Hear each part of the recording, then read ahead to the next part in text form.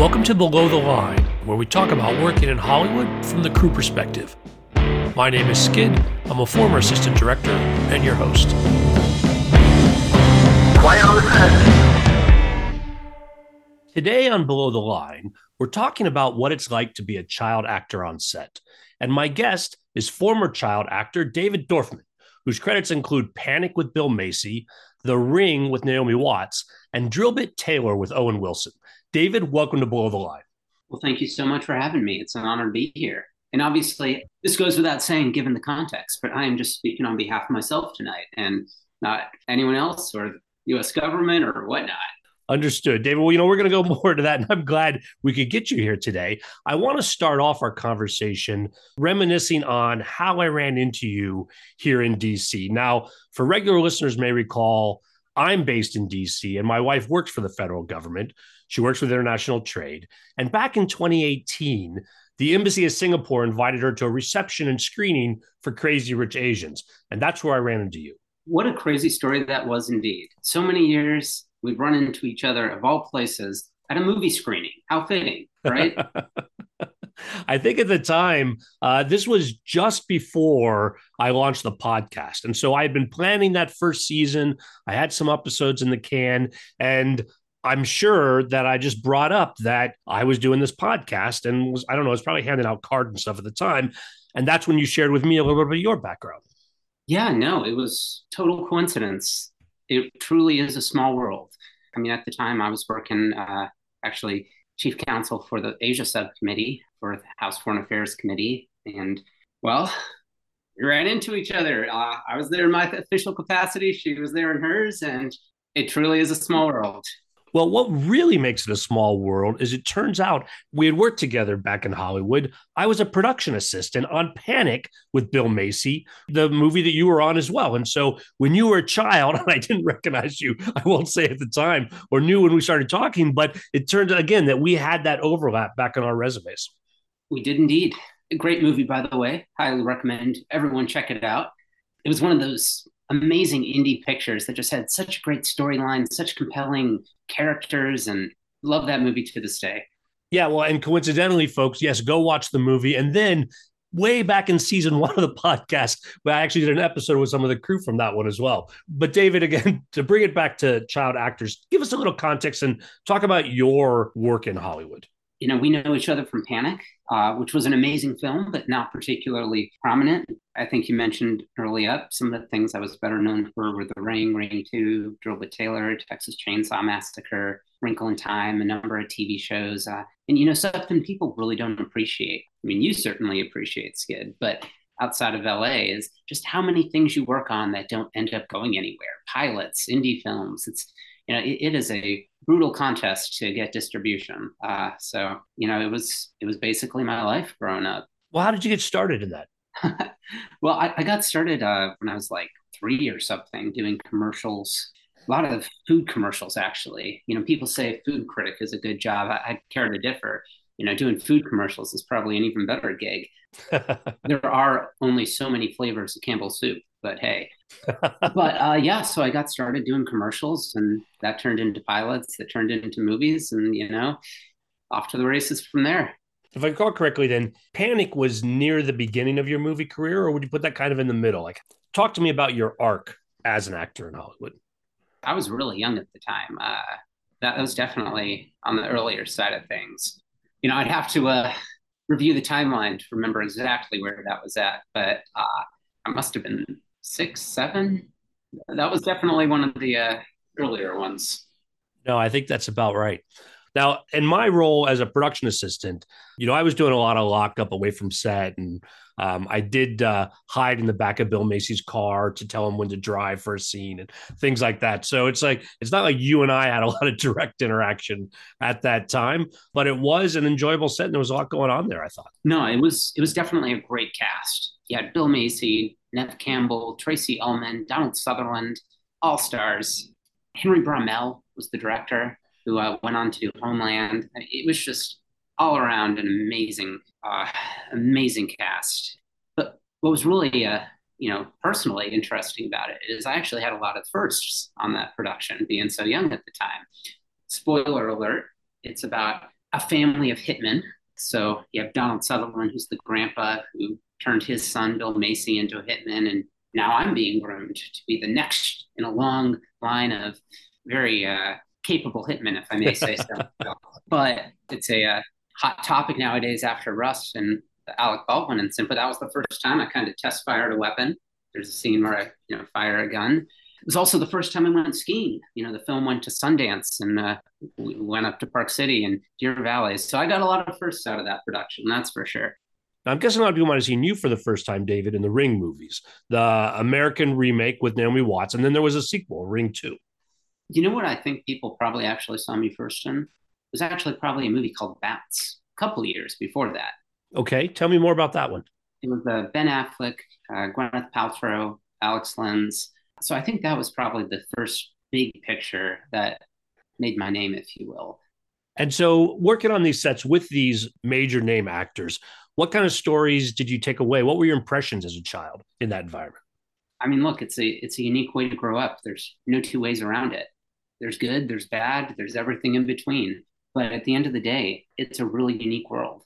And Hollywood, we got to define it broadly because, one of the things that it allowed me to do was, travel to so many places, Canada or Japan or, you name it. But it's an interesting way for a kid to grow up. And it actually, you have a full-time job. At the end of the day, it's everyone listening and, involved in the industry knows all too well. It's not all fun and games. It is work. And you need to take it seriously if you want to do a good job. Dave, you talk about that entire world. And I want to dive a little deeper to that. As an actor, you're considered above the line, meaning your salary isn't mixed in with below the line expenses like crew and equipment. There is, however, this extensive ecosystem around minor performers that really straddles both sides of that line. And so let's talk about some of those roles. Yeah, absolutely.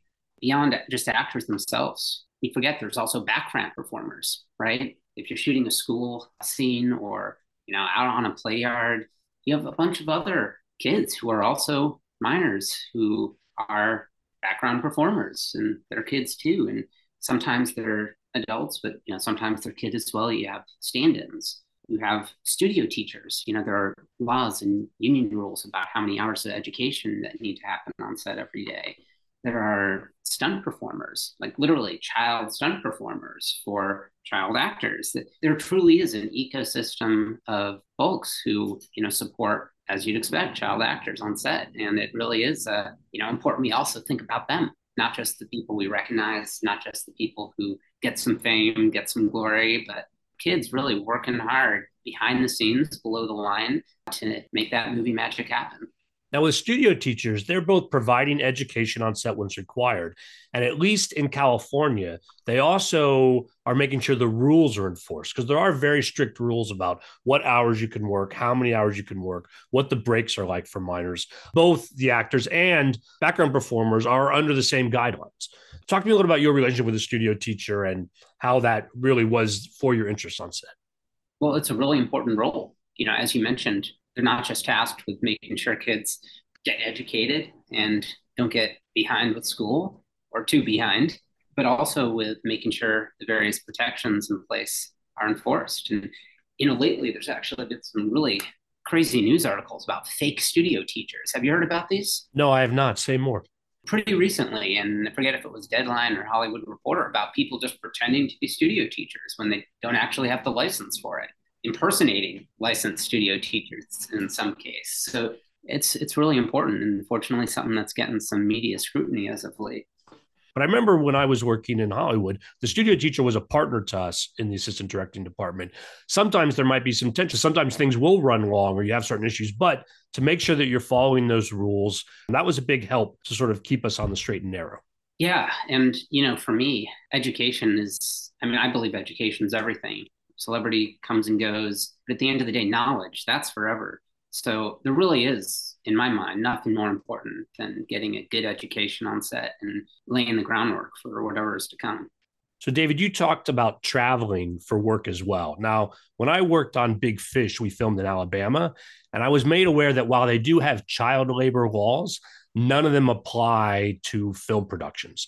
Now, since we were a California production, we brought with us the California rules. But I'm curious in your travels, if you were ever in a circumstance where the rules were different because of where you were filming. Well, you raise a really interesting point because federal labor law actually explicitly excludes child acting. It's a carve out. So it's regulated state by state and country by country, but the only common set of standards really being what the union requires if it's a union production. So, an interesting thing is Coogan accounts. 15% of the earnings are supposed to be set aside for the performer when they turn 18, but that's a California state law. So, New York, New Mexico, Louisiana, Illinois, I think, have similar statutes in place.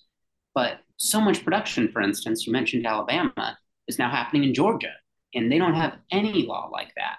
15% is protected for the child actor from, being stolen by a bad parent or whatnot in LA, but not if the production's in Atlanta, not if it's in Vancouver. Yeah, it's a really interesting and problematic area. David, you also talked about stand-ins and stunt doubles. Is it true that sometimes they were also minors, or were you often with short adults to be able to fill those roles? And do you have any relationships with those folks on set? For stand-ins, it was more often than not adults of shorter stature. But with stunt performers, because there's a need for them to look more like the child actor, it often is a kid, actually. I vividly remember this one kind of go-to child stunt performer who was the son of a mom and a dad who were stunt coordinators or stunt men and women themselves. I can't remember exactly, but yeah, no, so there definitely is a distinction there.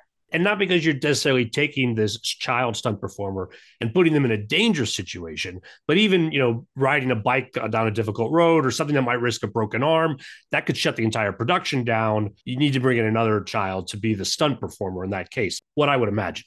Most definitely. And also, I mean, frankly, sometimes stunts can be dangerous. I insisted most of the time actually on doing my own stunts. I was crazy. I love outdoor activities. I love ATV and doing things I probably shouldn't have been doing as a child actor. But the child stunts people weren't always very happy with me because they were like, hey, I was brought here to do the fun stuff. So in terms of the education you did receive, what does school on set look like? Well, I don't think there's any one answer to that question.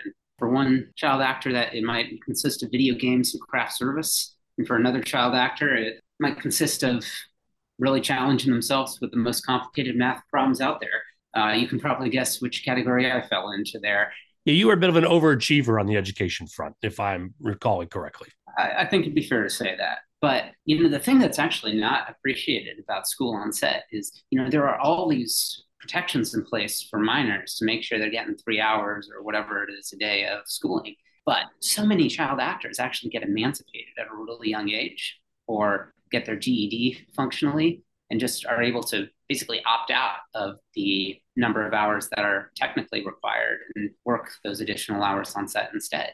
Once people hit a certain age, like it's actually not that common for the schooling on set to happen.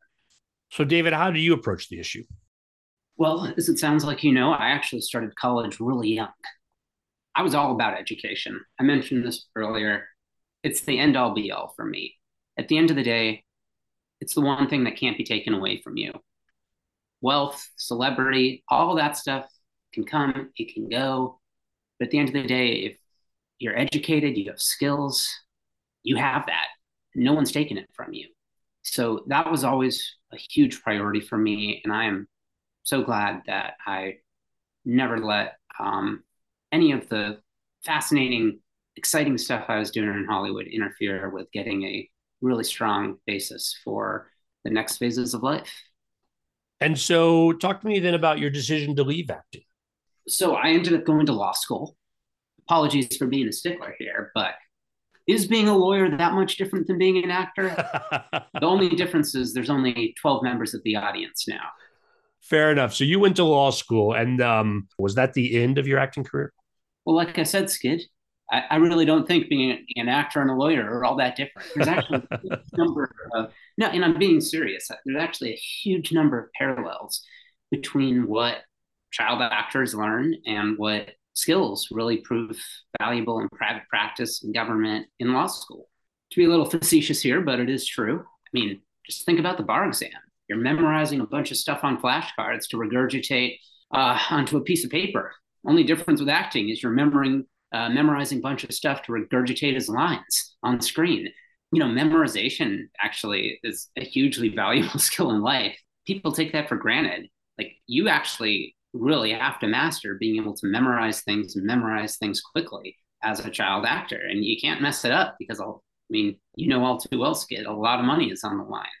As an actor, another big part of the job is understanding your character and learning everything about the era in which the movie takes place, the context in which it takes place, your character's backstory. You need to understand everything inside and out as an actor. And in the same way, as an attorney, that's your job with your client, to understand their context, their backstory, what their goals are.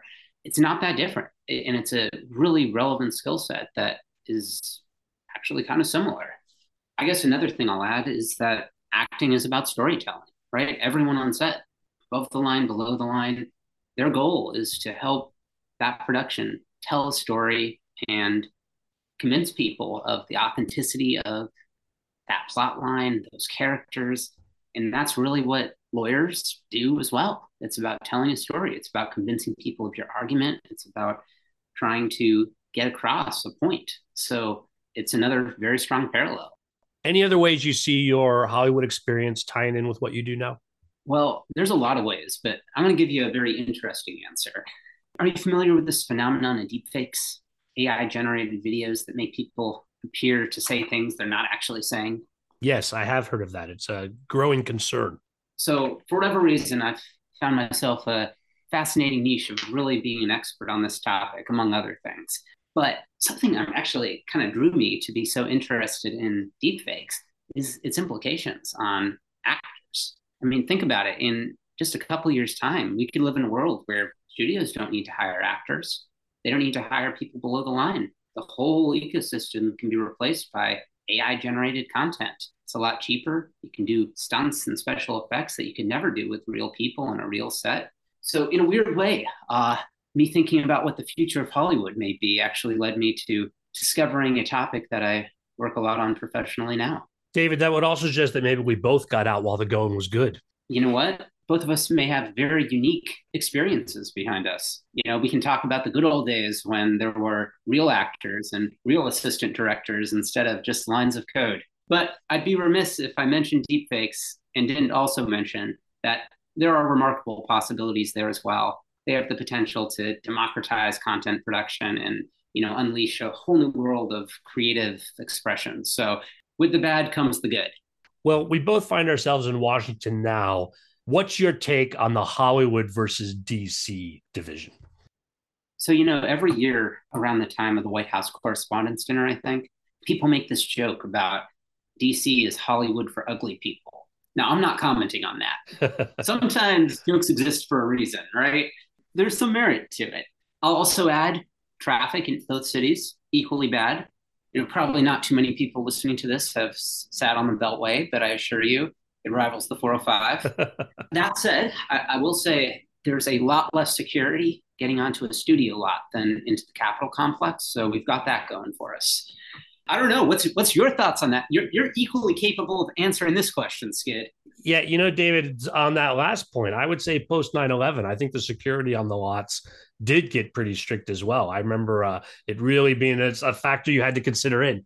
Of course, that was some time ago, and maybe even that's improved by now. But I think they're more and more alike every day. Very true. Good points. LA's got better baseball. That's a low bar indeed. Well, David, this has been fun. On that note, I think we'll call it a wrap. It's great having you here. Thank you so much for having me. It's a pleasure to catch up again. Glad we could finally get you on the show. Listeners, I always appreciate your feedback. You'll find my contact info at our website, belowtheline.biz. That's B-I-Z. You'll also find past episodes and links to all of our social media, so check it out. Closing credits, thanks to Curtis Five for our music, John Wan for our logo, and to all of our listeners, I appreciate you. Please rate us wherever you get your podcast and tell your friends. This is the last episode of Season 14 and the final episode of 2022. I hope you enjoy the holidays wherever you are, and you'll join us again in the new year. Thanks again from Below the Line.